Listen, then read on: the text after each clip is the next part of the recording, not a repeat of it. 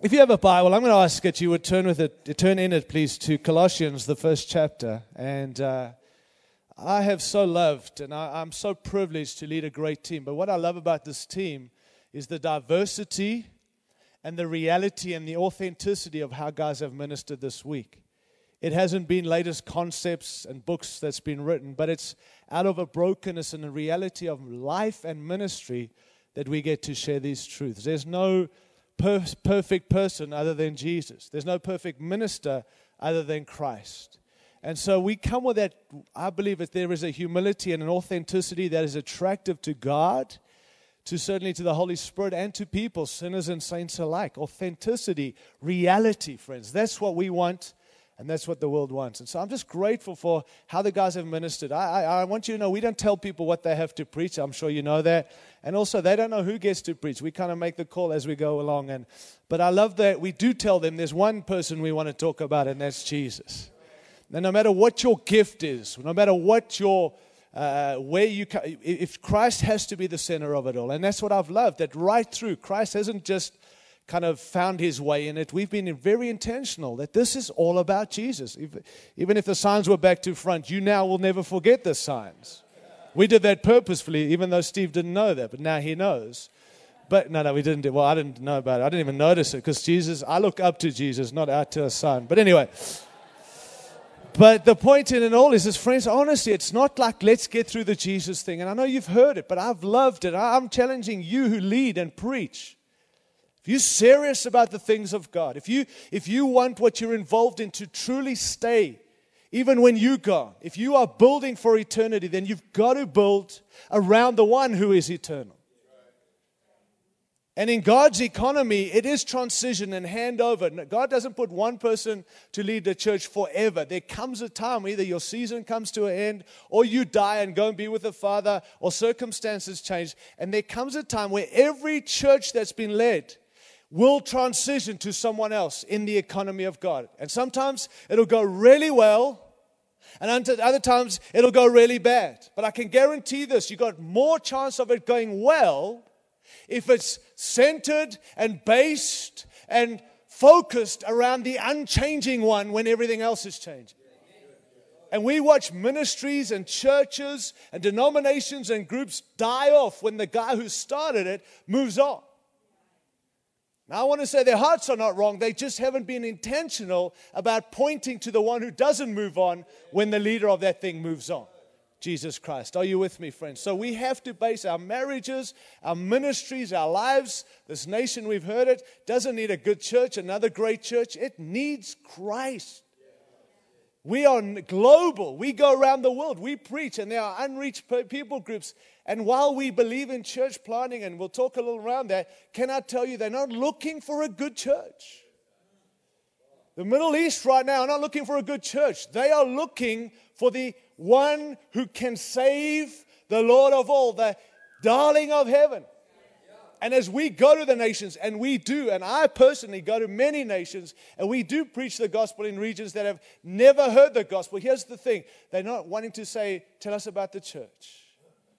They're like, tell us about the one who can save us. And so Jesus Christ must be the focus of it all. And in Colossians chapter 1, in verse 6, Paul writes, and he says this, in the same way, I'm just going to pick up in verse 6, in the same way, the gospel is bearing fruit and growing throughout the whole world.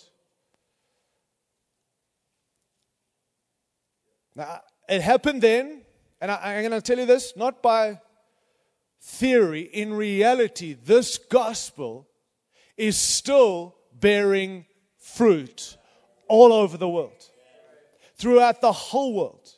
And while Russ got up here and said there's still a bunch of nations that have it, this gospel is bearing fruit all over the world. As it did then, it still is today. And I say that, friends, because we're an apostolic people, and we're a people of neighbors and nations, of going to places and ministering in the place where we live. But within it all, even in the down times and the times perhaps we're not seeing what we're trusting for, we know this. This gospel is still saving people all over this planet, including in this nation of the United States of America.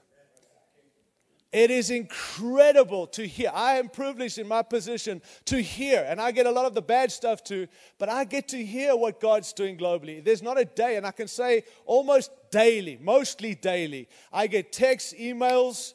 Even while I'm preaching, it's very hard because you got this Apple Watch and it rings. It was ringing just then from South Africa. I just saw I got a call from there. Emails come up and people think I'm looking at my watch. I'm not. I'm looking at what God's been saying to people, and it's challenging because you're trying to concentrate. But I get emails, I get texts of people all over the world. This thing doesn't sleep, friends. Our people go to sleep, but this gospel is bearing fruit globally, and that which we know of, we celebrate in. And here's the good thing is you're part of it, you're in it, we're with it. But the thing I want to say to you this morning is this gospel is still good enough. I've been challenged, and I'm sure like you, when we hear guys like Jody stand up and give these wonderful testimonies and challenging to us, come on, friends, we've got to go tell people about. But here's what I want to say. This gospel doesn't need to be tweaked and adjusted and changed to be more relevant. Can I say that contextualization should not become the obsession where we are trying to make the gospel relevant? I believe contextualization should be where we are showing the relevance of the gospel. Not trying to make it relevant, showing that it's relevant. And it's not play on words here, it's fact. Right? This year I had the privilege of ministering in Paris, in France. I mean, Craig was with me. You know that this gospel is saving the Frenchies. And let me tell you, if you French, forgive me, but there's some huge saving needed for some Frenchies. But this gospel, saving people under literally the Eiffel Tower, I saw it with my own eyes this year.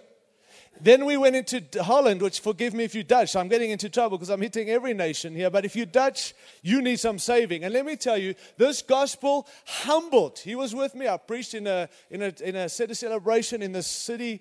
And I mean, people humbled their knee to Christ. Big Dutchman on their knees responding. Why? Not good to preach. This gospel's bearing fruit. I was in Africa. I've been in Australia. I mean, friends, I've been to these regions this year. Under the tree in Africa, people are bowing their head to their knee to this gospel. There is no nation where this gospel doesn't work. And we often love to do the traveling thing to preach the gospel. But in our nation, this gospel is bearing fruit, and it's good enough. And while we are trying to be more contextualized, more effective culturally, let me just remind you, this gospel is good enough for the Americans today. It doesn't need our clever tweaking and changing to make it more relevant. It is as relevant today as the day it was first preached. And we, I think, have slipped into some distortions in America when it comes to the gospel. We have this cultural gospel. Can I be strong and just step on a toe or two this morning? And you don't have to like what I say, but just hear what I say, please. Let's skip the postmodern sales job. And let's get to the absolute issues of the heart, because the same issues of the heart are global. Those who are separated from God all have the same heart issues. And I'm not saying we shouldn't try and reach out in different ways. I'm not against that, because Jesus clearly used circumstances, situations that identified with the people. I get all that. But I am concerned that we're making it too culturally relevant, that we've lost the power of this gospel. And very soon we won't be able to say this gospel is bearing fruit in our ministries, because we're not preaching the true gospel.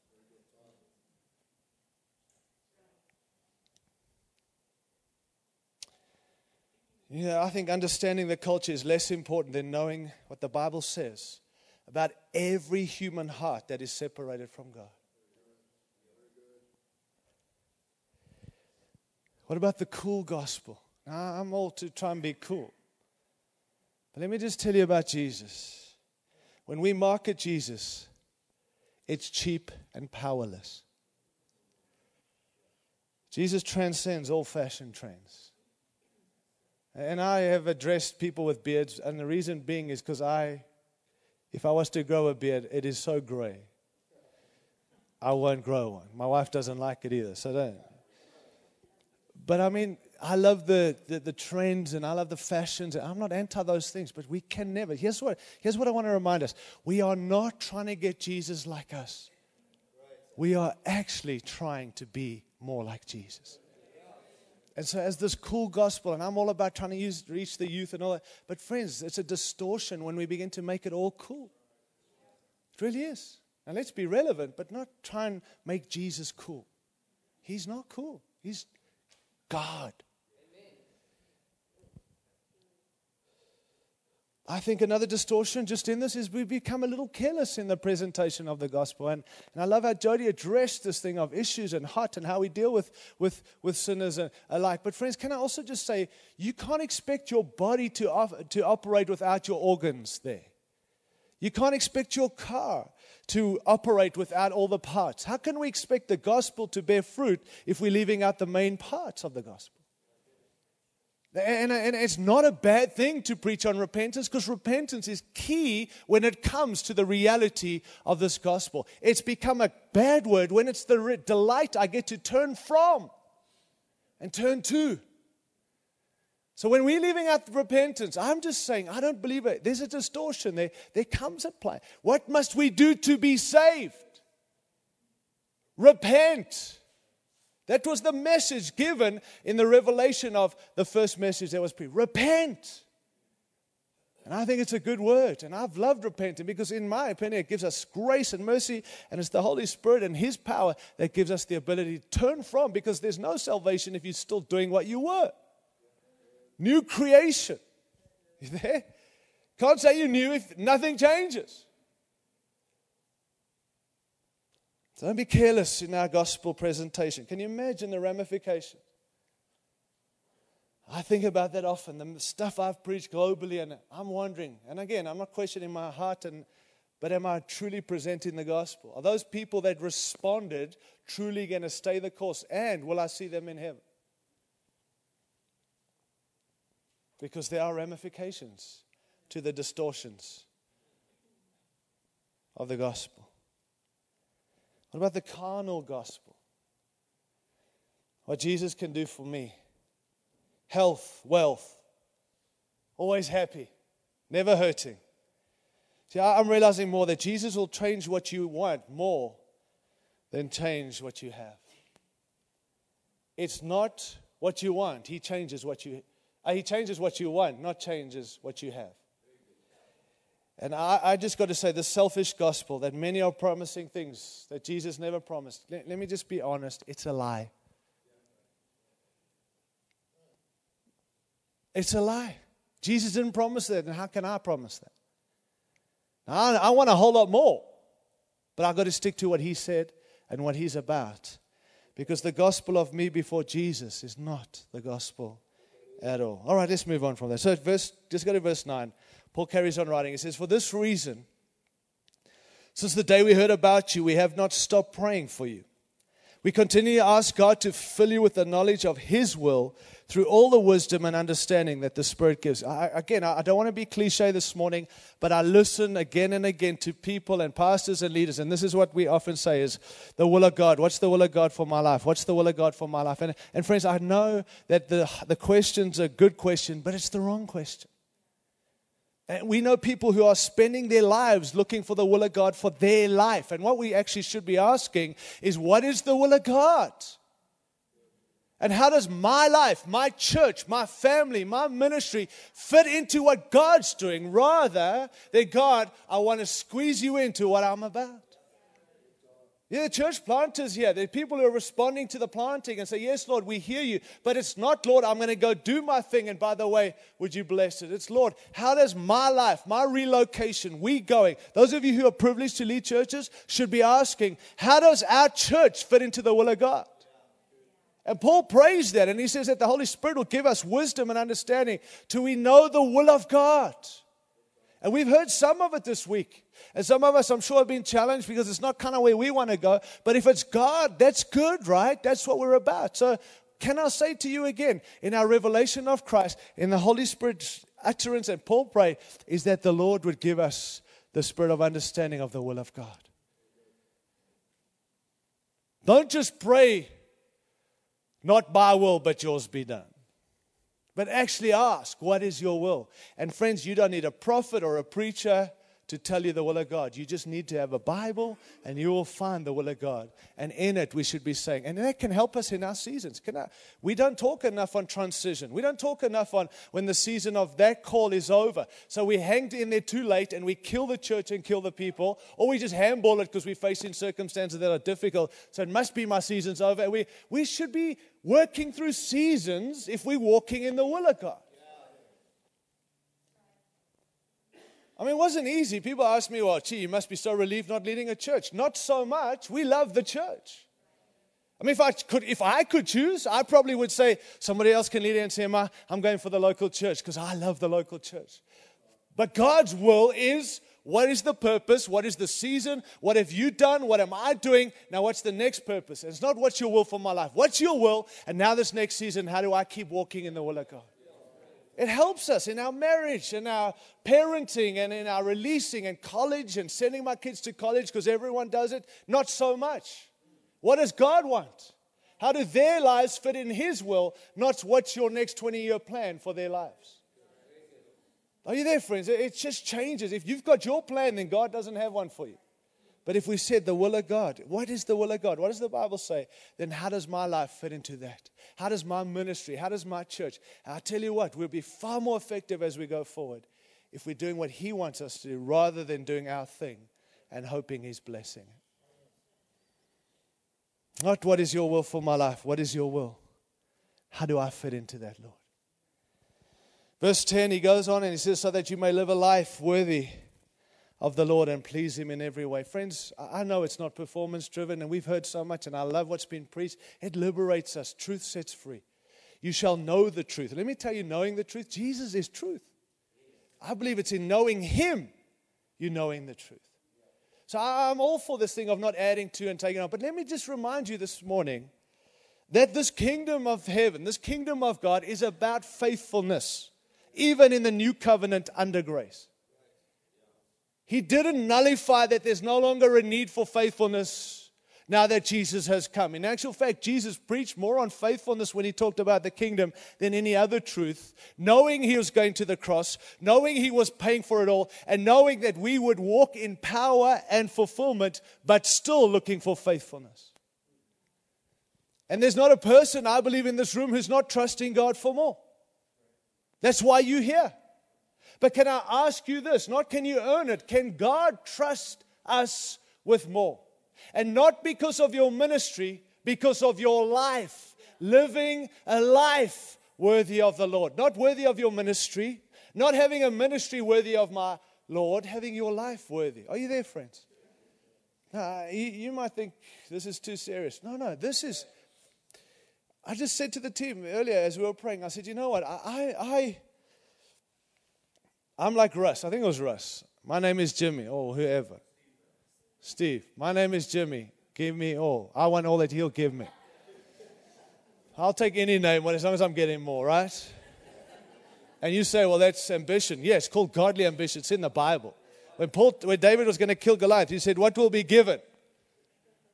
Not, this is a God thing if I take him out. He said, what will be given to the one who takes him out? Why? Because it's good to ask. There are some rewards. That's what keeps us going. Don't tell me it's me and Jesus. There are rewards for those who are faithful. It is, and it's not selfish ambition. We need some godly ambition back in the church, friend. We need men and women to step in and have some godly ambition. We want to get things done for the Lord. And so I'm trusting and I'm asking, and I used to read some of those parables, honestly, of where the parable of the miners, the faithfulness. You know that story? And the one with the treasures, and he'd been faithful, Matthew, I think 25 or what, he's faithful with this, and so he gets more of that. But there's one where he asked for he calls them together and he gives them their minds, and he leaves and he comes back and he gives them not more of what he gave them. He said, you've blessed, you're faithful, and I'm going to give you 10 cities. And I remember reading through those in the early, and in my heart I was, Lord, I want to be trusted with 10 cities.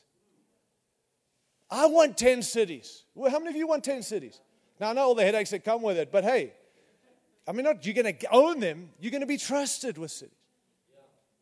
So I would look at those scriptures and say, Lord, I long to be trusted. You can trust me with 10 cities. And by the grace of God, not because of me or anything else, we, in this, our togetherness, have been entrusted, without exaggeration, with tens of thousands of cities around the world. That's no exaggeration. That's fact.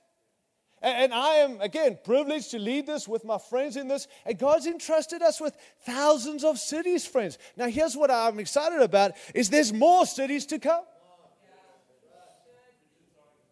But here's what I'm asking us. Can God trust us? Because it's not me. It's not just this team. It's us who we've been put together. Can God trust us? Well, how do I know? Am I being faithful with what I already have? Am I being faithful in the life that I've been given? Because my ministry follows my life. Too many have made it, there's my ministry, there's my life. Paul writes, and he says that we live a life worthy of the Lord, not have a ministry worthy of the Lord.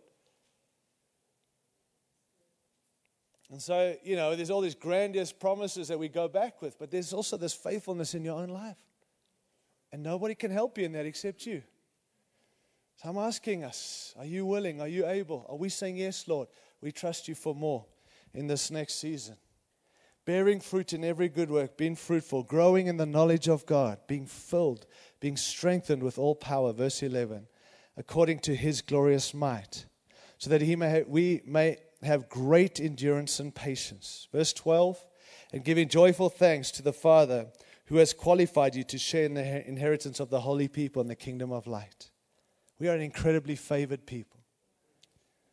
I read that and I'll say I'm favored, not by the car I drive, the house I have, the building I have. Those things are not the favor. We are favored because we get to share in the inheritance of God. And we are qualified by Christ and Christ alone. You are highly favored in this room, friend. Regardless of what you have, you're favored because you're qualified to share in this inheritance. In verse 13, for he has rescued us. I love that. Steve spoke on that. For we've been rescued from the dominion of darkness. And he's brought us into the kingdom of the Son he loves. That speaks about freedom, friends. We've been rescued. I just want to say again, I don't believe we preach enough on the breaking of the dominion of power of darkness over people's lives.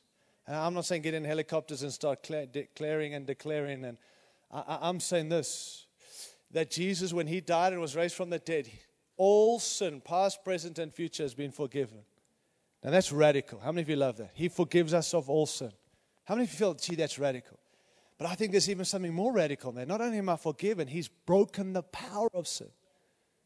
I don't hear enough preached on that, to be honest. So we're forgiven, but we're still living in sin. How about he broke the power of darkness over our lives? When Jesus raised from the dead, we don't have to sin anymore, friends. It's not put on. It's living in what Ron was preaching. It's not put it on, but live in it. If we've been rescued from the power of darkness, then why do we still live in the power of darkness?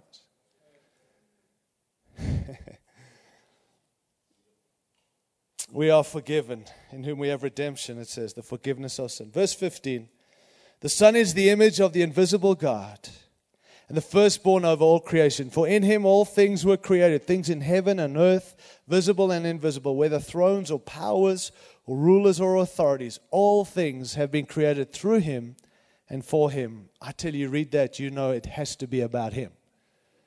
If I don't understand all this, all I know is it's about him. He is before all things, and in him all things hold together. And he is the head of the body, the church. He is the beginning and the firstborn from among the dead, so that he might have supremacy in everything. In all things, Jesus will have first place. All things. Now, it's great to read that. It's great to preach that. It's another thing to live in that. But let me tell you, he has been given right to be first in everything. And it's an incredible way to lead God's people and to live this life knowing He is in control. It's all centered around Him. It's all because of Him. He's worthy of our praise. He is supreme. Let Him stay supreme in what we're doing. Let's work hard at making Him in His place be who He's called so we can see the church thrive in this season in what God has. And we've heard already this week that it's about impact and increase and influence. That's the season we're in. As things are getting worse, as we said, as the world gets worse, the church needs to get better. God is increasing us. God is giving us greater influence. He is, friends. That's what He spoke this week. Greater impact has to come. More salvations. I love what Jody preached again last night. Stirred to one-on-one evangelism. But I wanted to grab the microphone after him and say, friends, I feel God saying, you better ready your church for the harvest. Not just for the one. And individuals are very important. But if this is end times, what I do read in Scripture, there'll be a pouring of the Spirit. And there will be a harvest like never before. So if Jesus is coming back, again, I believe He is soon. Then there must be an end-time harvest that is going to flood the church. So while we get a heart for individuals and stick to that heart, and we use every opportunity to share the gospel, you who lead churches, can I tell you this? Prepare for the lost to come flooding, and they are going to be offensive when they come flooding in the local church.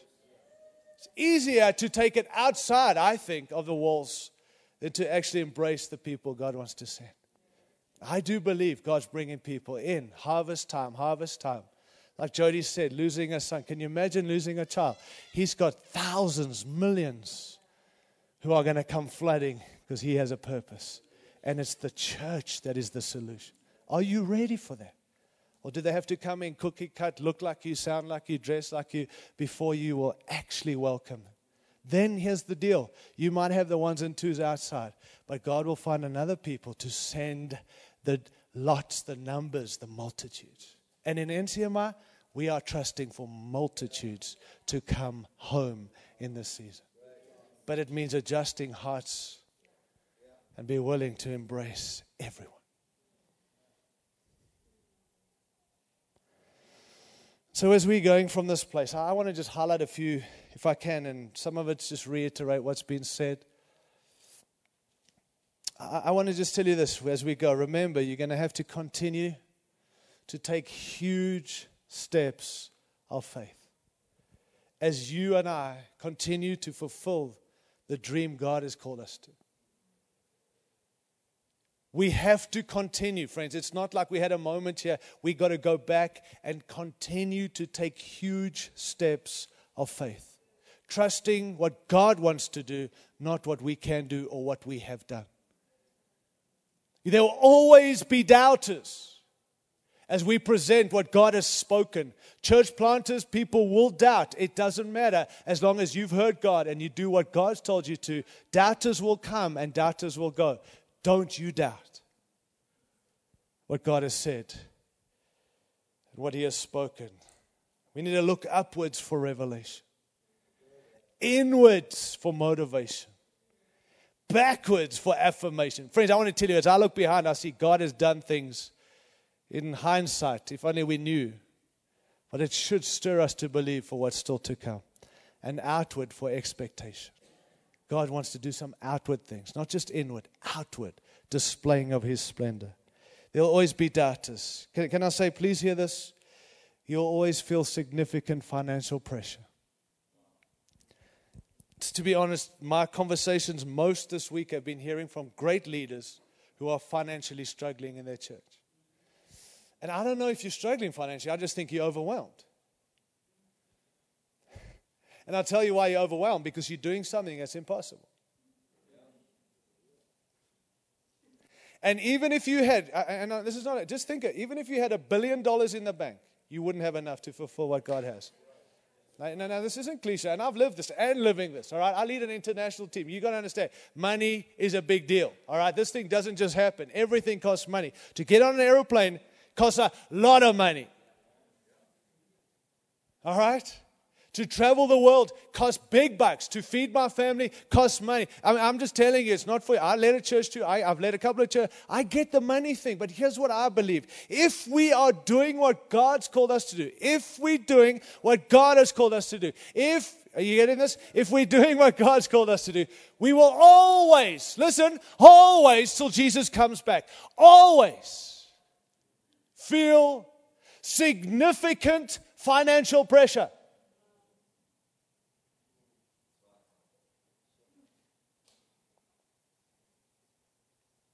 Because if you have the money, you don't need God. If you have the givers, you don't need God.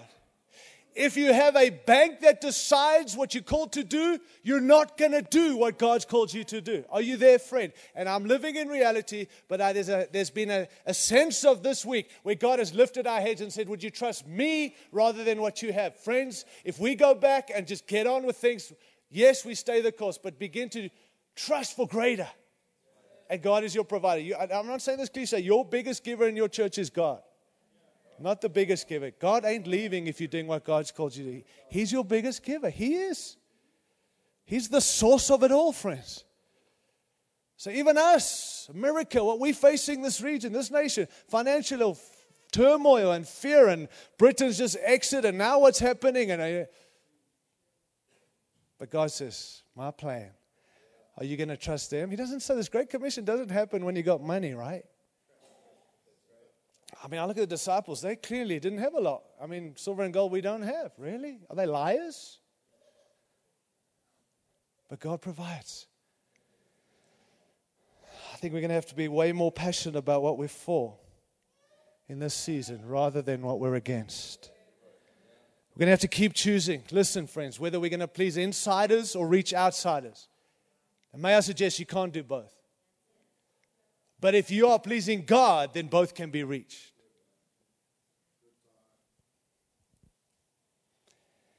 We're going to be constantly, as we have been, tempted to copy the success we see in the church world, rather than believe the vision God's given you. This nation is such a blessed nation, and there's so many gifts. I'm telling you, friends, let me just let you in a secret. I'm not going to get to my points, as you well know. So, I honestly don't think I've ever finished a message in my whole life. 20 times. I mean that. I don't think I have. I sometimes wish I never prepared. I waste my time. But your heart comes right. I know. But, let me tell you, I see things going to happen in this nation. I'm not a prophet, but here's why. God brought us to this nation. And let me tell you, God didn't bring us to America for leftovers. Okay, I choose to believe that He loves me enough not to bring me, now that He's left America, come do your thing. Come back to America, your homeland, where you met your wife and you have children, and this is your country you've chosen under God to live. And I love this nation. He didn't say, come now that I've left. He said, come in the sweet spot of what I wanted to do in this nation, through this nation, from this nation, in this nation. And so we have come here. And as I've traveled this nation, let me tell you, this is an overwhelming nation of gifted people. You know, some of the well-known, I travel the world, and I've lived overseas, some of the most well-known preachers that are known around the world aren't even from America, aren't even known in America. Do you know that? Some of the guys, people ask me, I ask Americans, have you heard of this guy? That if I say his name, you would say, of course I know him. But most of these guys around here, never heard of him. Why? Because they know people that are doing those things without the name. And so as I began to, I lived in Australia, and there's like all these names, and everyone knows them. And in South Africa, everyone knows them, and everyone knows these names from America. But in America, very few churches know those names. And so I realized that in every city, every nation, every city, state, there are guys doing exactly what we do, or have a heart to do this, and they have resources and they have people, but they don't actually have a heart or understanding or revelation of how to activate this. But they are the most gifted people on the planet, but they're not looking for fame and name. They're just looking to get on with the job. And so I felt like God challenged us that we're going to come alongside men and women who have the same heart, same vision, maybe done differently and not trying to join rank, but we're going to work together because this nation's not going to be reached by one group, one gathering, one network, one denomination. It's going to be those like-minded people who are gifted, who will come alongside. Here's my resources, here are my facilities, not for your brand and not for NCMI, for the King and the kingdom. Let's get the job done. I believe that. This nation's too big to reach by one grouping. And in that, we will send more people to the rest of the world, that this gospel will be heard in every nation. But we have to stay true to who God's called us to be. And there is a challenge for every pastor in this room, and even me as the team leader. Here's the deal. We should be more Hillsongy. And I love the Hillsong songs, and we will sing them. We should be Bethel. Can I just tell you, you're not Bethel. And Bethel's in the Bible, not in Reading. Now I'm stepping on toes in some of you, but guess what? We finished and you are leaving anyway, so let me just go there. Honestly, we are not Bethel. We are not... give me another name. I don't know. I don't want to offend who? It's someone else. And if you're trying to... Now, we want to learn from everyone. Would you agree? I mean, if we don't want to learn, then what are we doing here?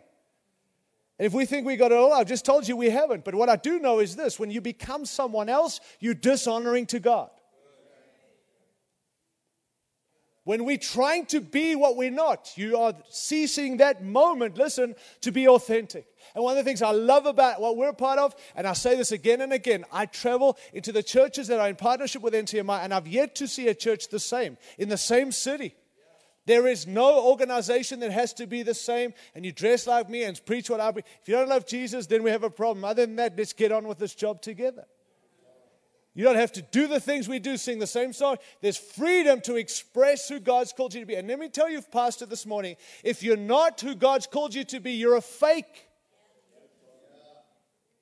And God wants you to stop being a fake today and get back to being authentic. Doing what He called you to do, the way He calls you to do it, in partnership with us. That's not being fake. And that's attractive to everyone else. And you free to be you. Are you offended because I called you a fake? Well, not you, them out there, right? None of you. No, are you there, man? Friends, there's such pressure on us, on me. We should be more like this, and you should be more like this guy. And I'm, dude, serious? I mean, I respect those gifts and honor what God's doing, but that's not us. And we're not trying to be different. We're just trying to be us.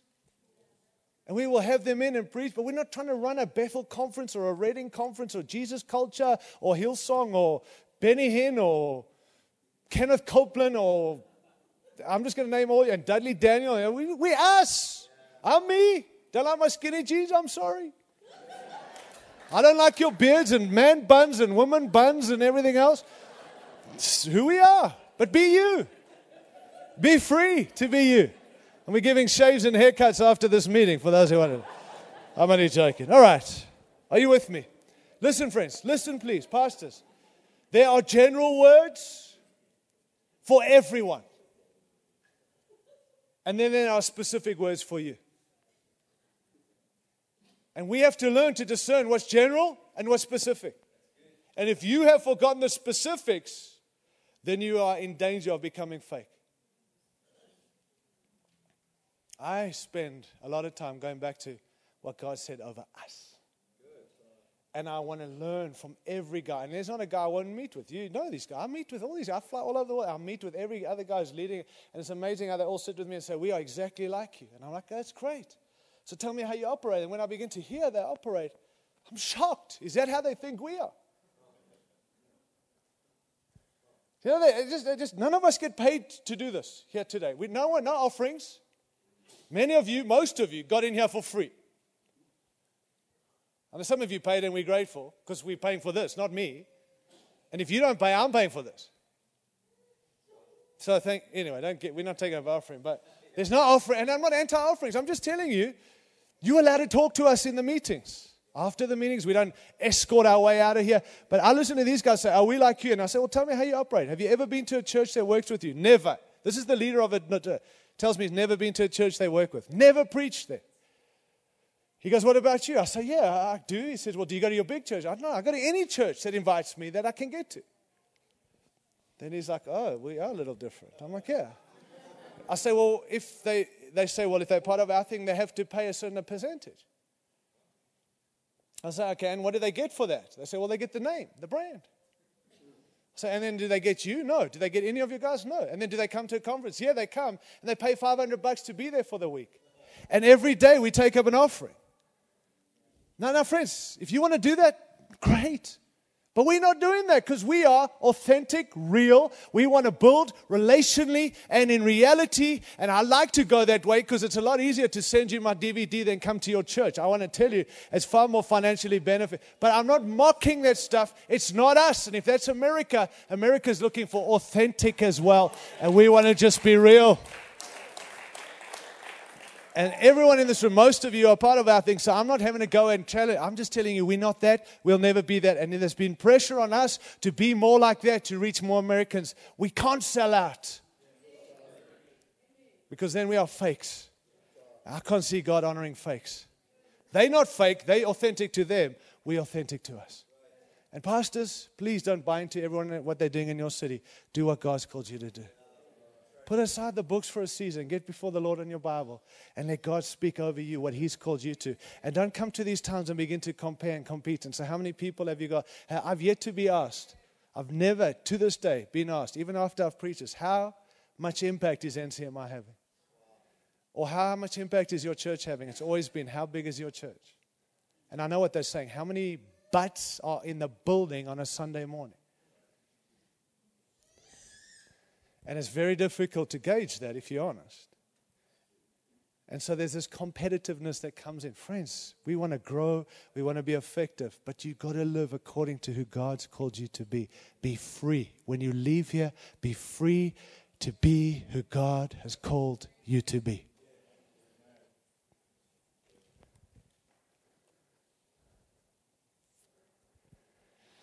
We're going to have to continue to see God in these next days in ways we've never seen Him before.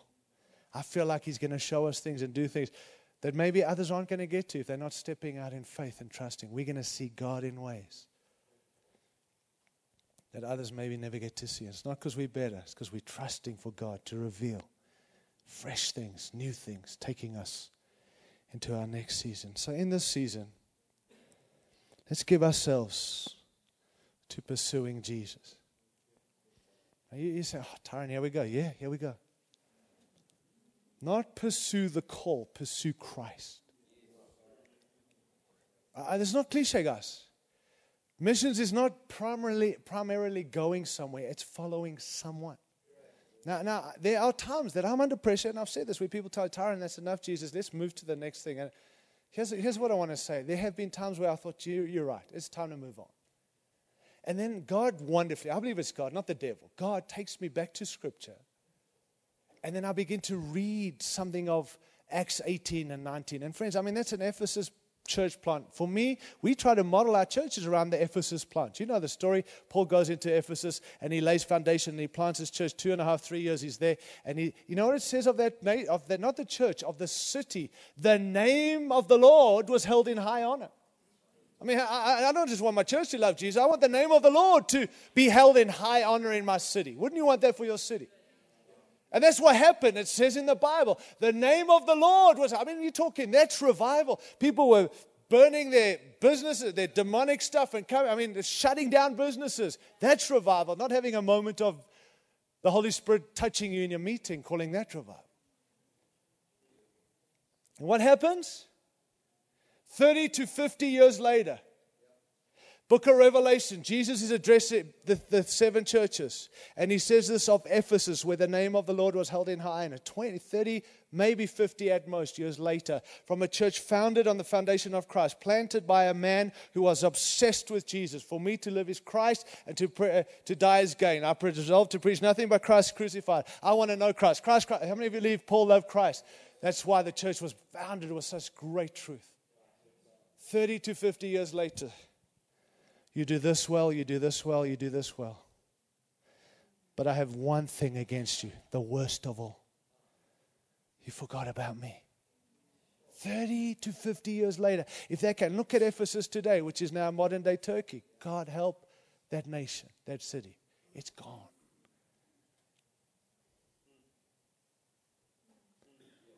Now, friends, I'm just saying, if that can happen there, I'm just saying, it can happen to any one of us. It can happen to NCMI. We've just celebrated 35 years. We're in that zone. I'm not living in fear. I'm just aware. We got to pursue Christ. We got to contend for Christ. We better make sure Christ is the center of it all. We better default not from Christ to Christ. Because if you don't pursue Christ, you're going to lose it all.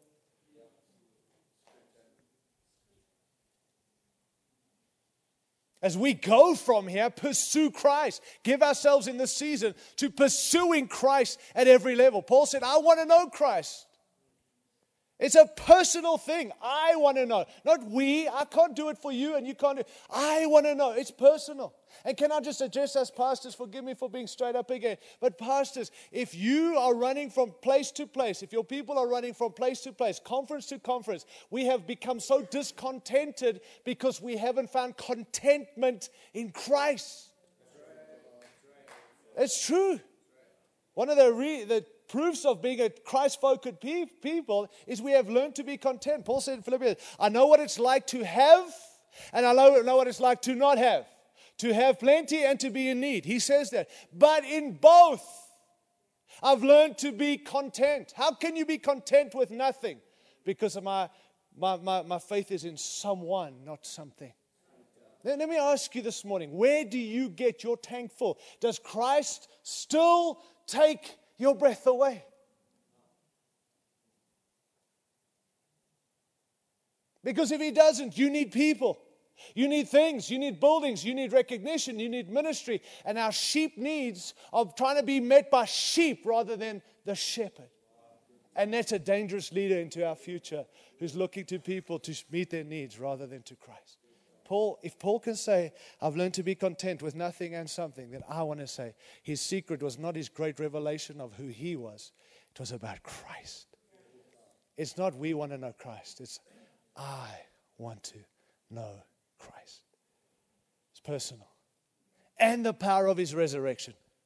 It's powerful, friends. We need that power and understand. And we sing and we talk. I mean, at Easter and Christmas, we talk a lot about death and resurrection. My goodness. Let me just step on, not Christian toes, just you who don't love the Broncos. We won the Super Bowl, and I haven't heard a lot about that this week. Just wanted to know if we were meeting in your region and you won the Super Bowl, we would have heard all about it. But let me just tell you, we won the Super Bowl. Welcome to Broncos Nation. We're glad to be the champions of the world, even though we only played here. Now, let me just say this. It's so easy to forget we won that. Until we remind it, because it means absolutely nothing. I mean, sorry, but I'm about to get shot, and many of you are carrying guns, I know that. But the thing is, it means absolutely nothing, and we're already talking about who's going to win next year and all those things. But there are times that there's signs, and I travel and I forget, and then I come back and, welcome back to Denver, and you hear on the thing, Super Bowl champions, oh yeah, that's true. And then I see someone wearing orange, and I'm like, oh yeah, that's right, we won the Super Bowl. There's signs now and then. But that's what happens when it comes to this resurrected life. We forget. And then we come to this and we sang a song about He's alive. Oh, yeah, that's true. But we don't live and lead like that. Friends, we've got to live in what He's done. He has done it. We don't need signs from time to time to remind us. You can't lead God's people being reminded by signs. You've got to live in that place. I want to know Christ and the power of His resurrection.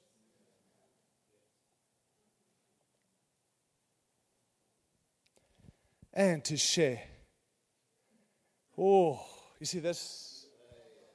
To share in the suffering. I mean, friends, there's pain. There's price. There's pain. There's power. It's personal. There is price. I mean, I've realized the more you preach about Jesus, the more people don't like you. It's true. We talk about He unites us, but He didn't come to unite. He actually said, don't think I've come to unite. I've come to divide straight down the middle. Father and son, mother and daughter. I mean, friends, He divides families. I live in another country away from most of my family, not because I chose to, because of Christ. He divided my family. This ain't easy following Jesus. And when you preach Christ, some people are really offended. I mean, we can have a conversation with anyone in America right now about God. That's cool. Because your higher power, Allah, but mention Jesus and watch what happens. Watch. Conversation over, you're dead. Why? Because you are offending me with your Christ stuff. Why? Because Christ is the rock of offense. So when you begin to preach about the rock of offense and make everything focus around Christ, don't think people will all come running. The religious will go running away, and the sinners will come running to authentic reality. Are you there, friend? I've realized there are people that have walked away from NCMI because of my obsession with Jesus. That guy is too obsessed with Jesus. Your leader, he loves Jesus too much. I'm moving on. Where's God and the Holy Spirit? They're happy with me loving Christ. There's not this competition in heaven, friends. God's like, what about me? What about me? And Jesus said, no, it's me. And the Holy Spirit, whoa, hang on. What about me? God, the Father, planned. Jesus, the Son, purchased. And the Holy Spirit, as God, personalizes all these things in our lives. But the Holy Spirit's role is to make much of Jesus, and God exalted Jesus to the highest place. And God gave Jesus the name above every other name. And God placed Jesus as supreme in all things. So let me tell you, God's pretty cool with you and I making much of Jesus.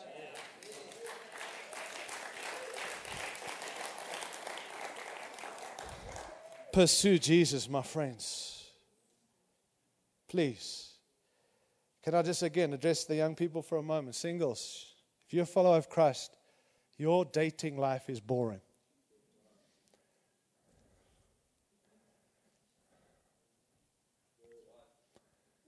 According to the world.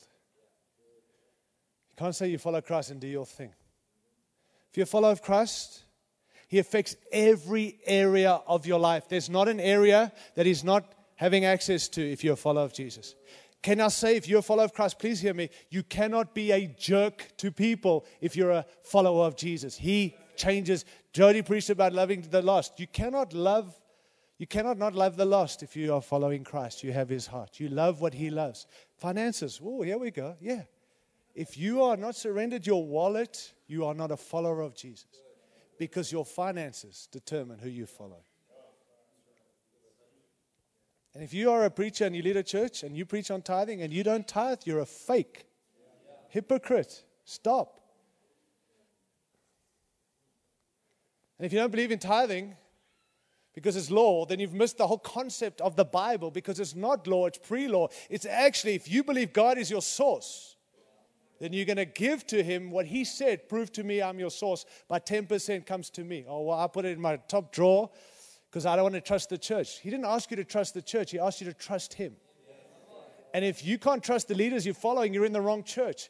And it's not up to you what they do with the money. It's up to you what you do with your money, giving it to them. They stand before God. And elders, you will stand before God for every cent that's been trusted to you. It's not your money. Be careful how you use God's money. It's true. So we've all been offended and used and abused, but it doesn't mean we shut off to the reality. God is your source. If you believe He's your source, you have no problem saying 10% is yours. In actual fact, you should say it all belongs to you, and I get to steward 90%.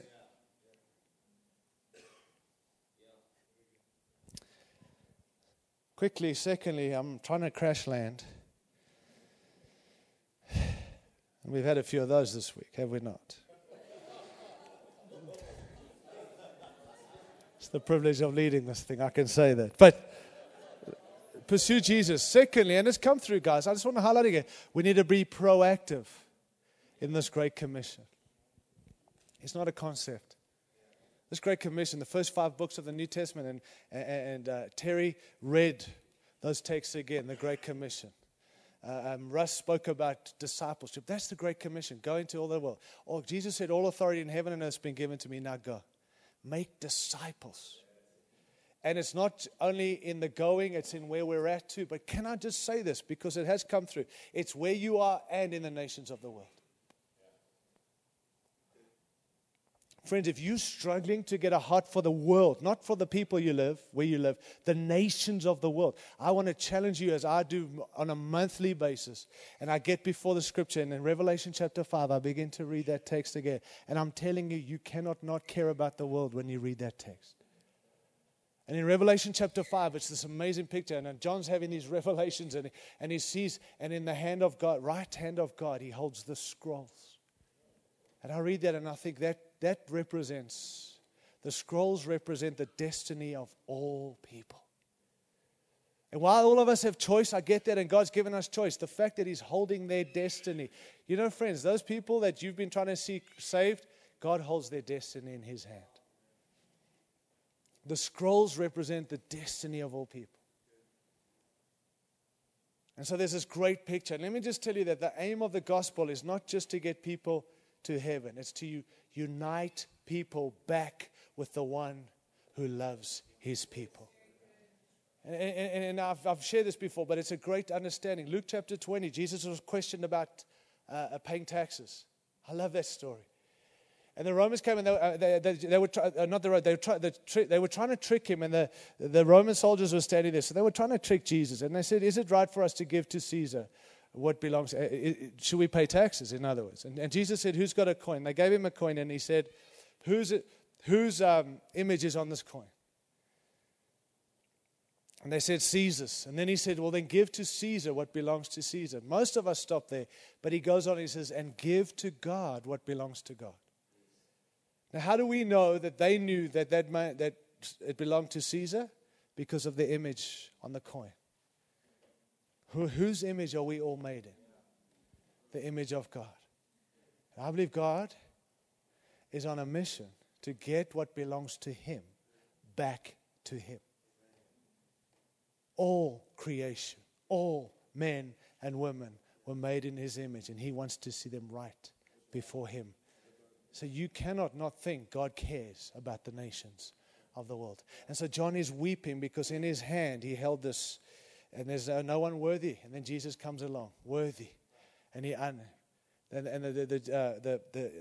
elders say, "Weep no more for Jesus." Jesus is the longing of the nation. Friends, I'm not doing a good job on this, but I'm asking you please to go read that and get that back into your heart. We cannot neglect the nations in this season when they are calling out for Jesus. Let me tell you, as I read the Bible, I realize this. Heaven won't rest until this gospel is global. And I've realized as I read the book of Acts, and I think Russ made reference to it, that if we do not sow seed or scatter seed, listen, friend, God will scatter us. And that's what happened in the book of Acts, in Acts chapter 8. The first 8 chapters, they all did the city thing so good, but they neglected beyond the city walls. So God allows persecution, and from there, the gospel goes out. If we, listen, I have to land. If you're a pastor here this morning thinking you can hold on to your people, God loves the nations enough that if you don't send them, He will split you. Because He's committed to the world. Heaven won't rest. If you won't scatter, He'll scatter us. I'm telling you, we've had some scattering. I don't want any more scattering. So for me, I'm like, your purpose, your plan, we will pursue. You, Jesus, will be proactive in the Great Commission. It's not a cliche. I've yet to meet a leader in the whole world who's not about the Great Commission in heart, but in no reality. So he doesn't walk from here saying, yeah, we are about. Are you actively involved? We go into the nations. We need to plant churches in the nations, friend, and in this nation, and take in your city, and using who you have, and for the King and His kingdom. We've got to, in this season, be proactive in the Great Commission. Would you agree with that? Is it true in your life and in your church? Well, when we get bigger, when we have money, you're probably not going to get bigger and have money if you're not doing what God's called you to. Prayer and power, thirdly. I'm landing. When I come down here, it means I'm landing. I have to say this. Prayer and power. Give yourselves to prayer and power. Let me offend some of you this morning. I'm sorry. I'm shocked how little the church is praying. I'm serious. Well, we pray at home. No, it's not good enough. You want to know why our nation's in a mess? Not because the devil's having his way. It's because the church isn't praying. It's true, friends.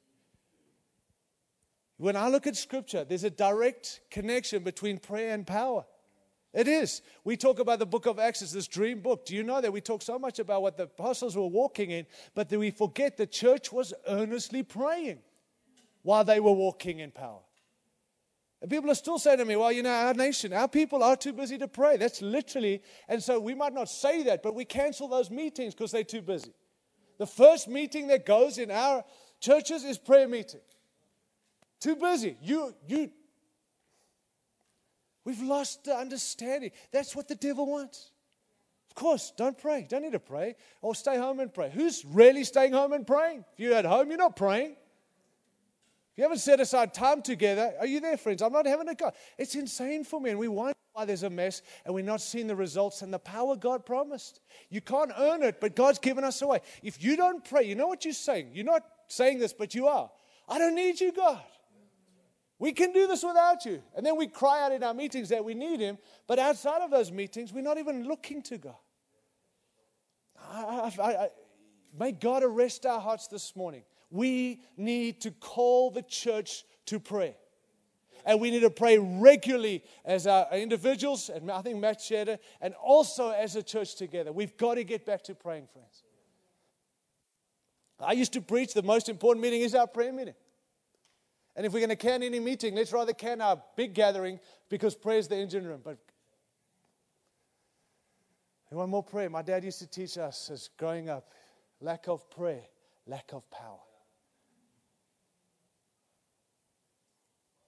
Praise God, we've bought into the lie, and I'm asking you to get back to what God said, not what your culture said.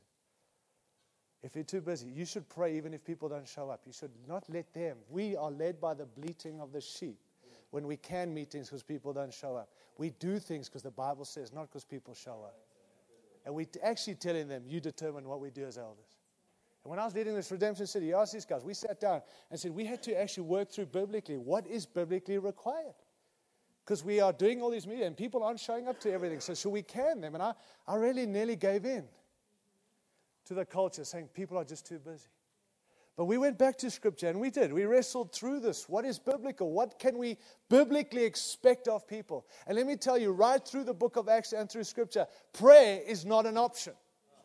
But we've made it an option that now we don't do it anymore. And there is a fresh sense. I mean, my wife is a gracious lady. She said to me, Tyron, I believe this week somewhere we need to talk about prayer. Not in reaction. This nation needs prayer like never before. And it's not because of an election. It's because this nation's in deep, as TK says, doo-doo. You know what prayer is? Weakness leaning on omnipotence. And here's the thing. If you don't understand we're in a battle, then prayer becomes a law or a duty. But if you understand battle, prayer is a necessity. We better start understanding playground is not about this. It's about there's a battleground. I don't have the privilege of leading a church anymore right now, but this I tell you, you who do, you've lost your way if you're not about praying.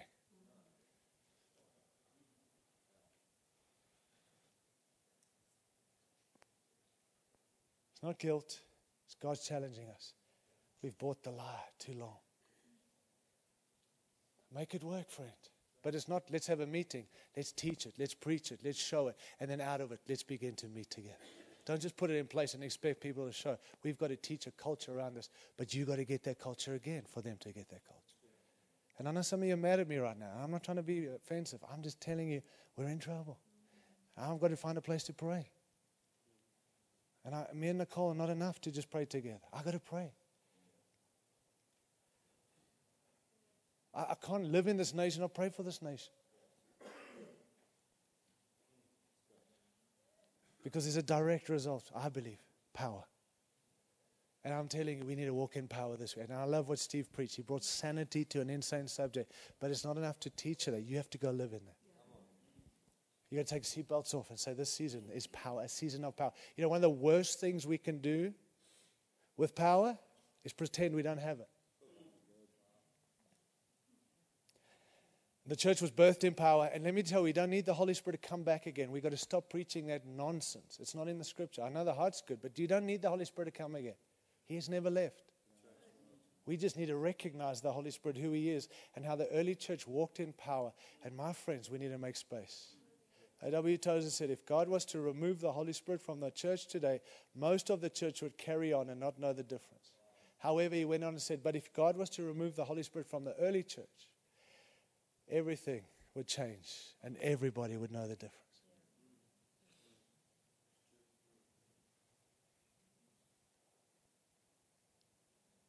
The Holy Spirit is not an optional extra. We tag on when we need something to happen. He's God. I know you know this, but we don't use the Holy Spirit. He uses us. He's God. You know that, right? 2 Corinthians 3:17, I think it is. Now the Lord is the Spirit.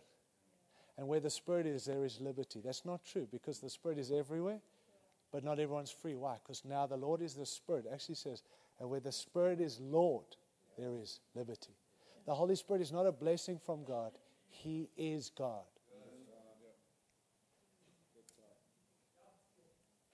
And God wants His church back. And He wants His people back. And you cannot pretend you haven't got power, because you have. Use it for the glory of God, to advance the kingdom, to make much of Jesus. You there, friends? Prayer, power. Our relationships. Can I just land with this one? Because we've talked about loving the lost. I want to tell you, you better love the church. You've got to love each other. You know, we are so relational, and I love that, because God made it, and the gospel is relational. But I watch how this relational issue becomes the dividing factor, because it's such a highlight in our togetherness. And I want to challenge you and I in this next season to contend, not just for your relationship with sinners, contend for your relationship with each other, with pastors and leaders and people in this room. I want to tell you, friends, you're not alone. And the devil's strategy is this: when you're struggling in your region on your own in your church, pull away and work it out. And when you're strong again, come back. That's insane. Why have a partnership if you don't lean on it when you need it? Or why, I'm offended. I heard you said this about me. Well, how about phoning me and asking me if I said that? How about giving me the benefit of the doubt, which I do for everyone in this room? I choose never to listen to the rubbish. And it is rampant through social media. I want to just tell you, let's not believe those lies anymore. It's insane to think we won't have issues. That's not what the Bible says. It says we deal with our issues. And it's actually a sign of maturity. You're immature if you don't deal with relational issues in the church. It's how you deal with it.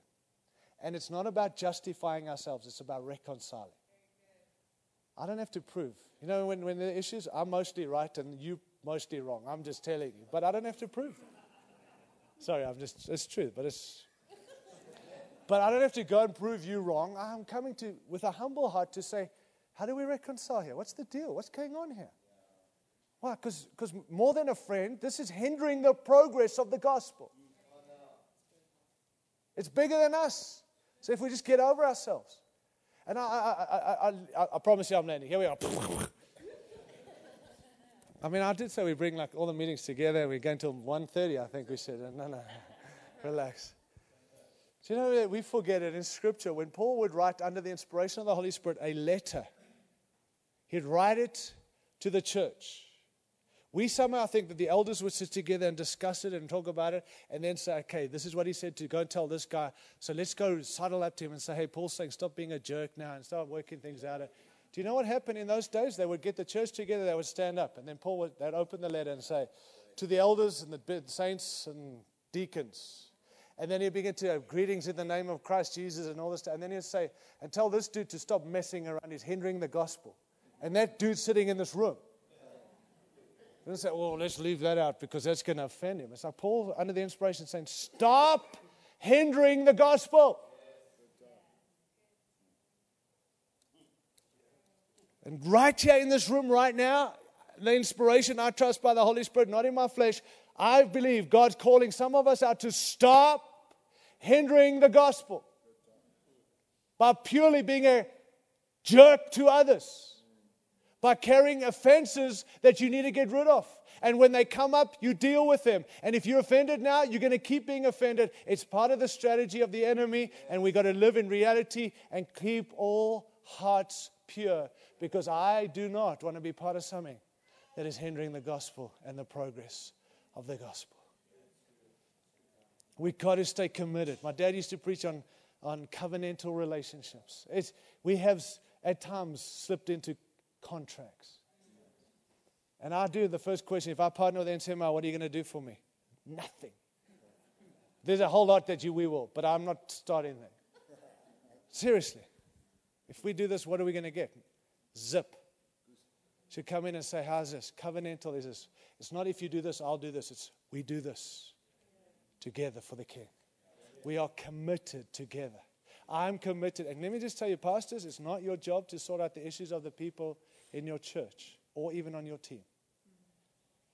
If Steve has an issue with TK, they don't come to me as the leader and say, would you sit between? Steve and TK get it sorted out for the gospel. Don't bring me into your issues when I'm trying to hear God for the world. You there? If TK has an issue with me, my issue, let's work it out. So I watch pastors jump from one issue to another when it's got nothing to do with your pastors, and it's the devil's strategy because you've lost the revelation of the awesomeness of this task. That's why most people would get off the wall, but Nehemiah would not. Nehemiah said, why should I get off the wall when I'm carrying out such a great task? And I've watched pastors get off the wall day after day. Why? Because they've lost the revelation of the great task. Your great task is not to bring peace to your church. Your great task is to take people to where God's called them to go, to hear God, to build the wall. And if guys want to come, I've done this now. You want to talk to me? Come talk to me while we're building the wall. You realize quickly who's about helping and who wants to hinder you. Because those who are going to hinder you, not going to help you. They won't come build. They'll just leave and find someone else. If you've got an issue, come together with me and let's deal with the issue while we're building the wall. Rather than I'm coming down to talk about your issues. We don't have time. Are you there, friends? Let's pray together. Let's stand. Can we stand together? Voice didn't get to it again.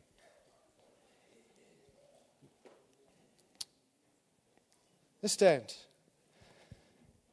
Let me just read this over us as we go.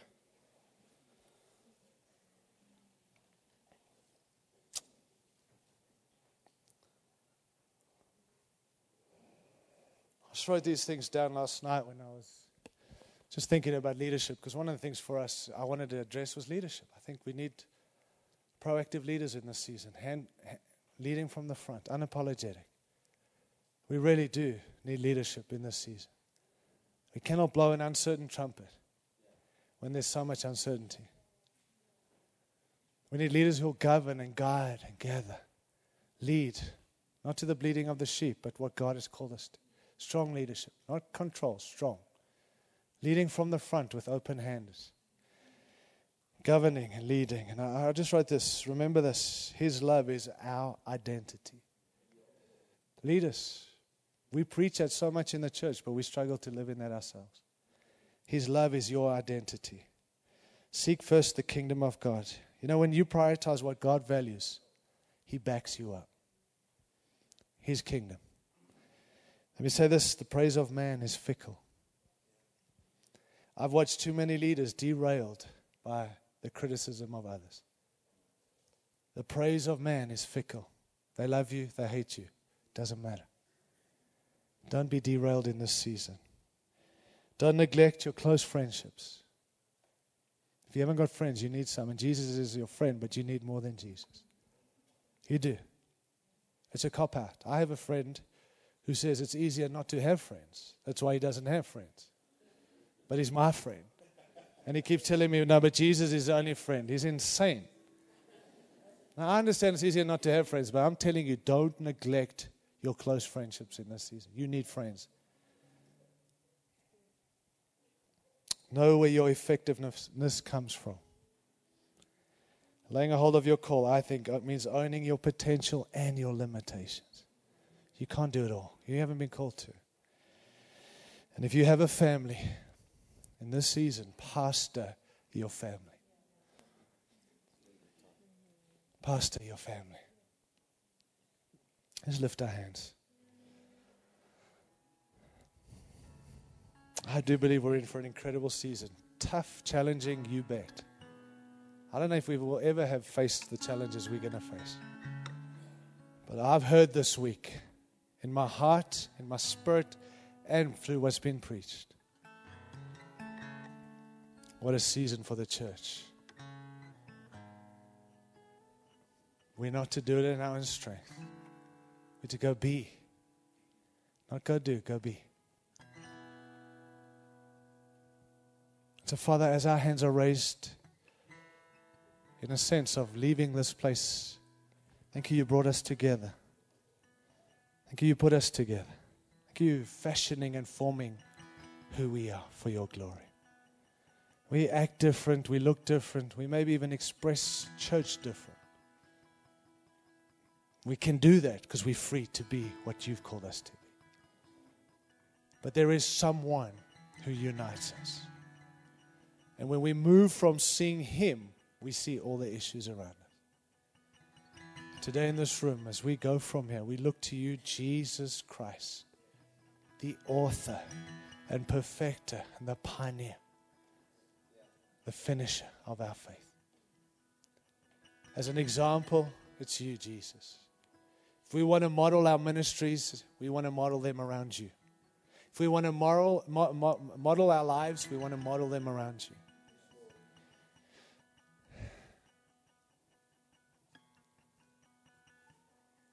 If we have a message, it's you, Jesus. And so would you grip our hearts again as we go. May we never graduate from you, Jesus. May we never move away. May you lead us. May you guide us. May you give courage. Our faith is in you. May this be the greatest season for the church in North America. I do pray harvest. Bring in the harvest. We pray relevance through truth of gospel. We pray we will not preach morals anymore. We will preach the gospel. We'll not talk about our churches. We'll talk about Jesus. And you will bring people to the churches. I ask for those pastors in this room who've done everything they can and are standing firm, that they will not be grinning and bearing it, that they will go back knowing it's you who've called them.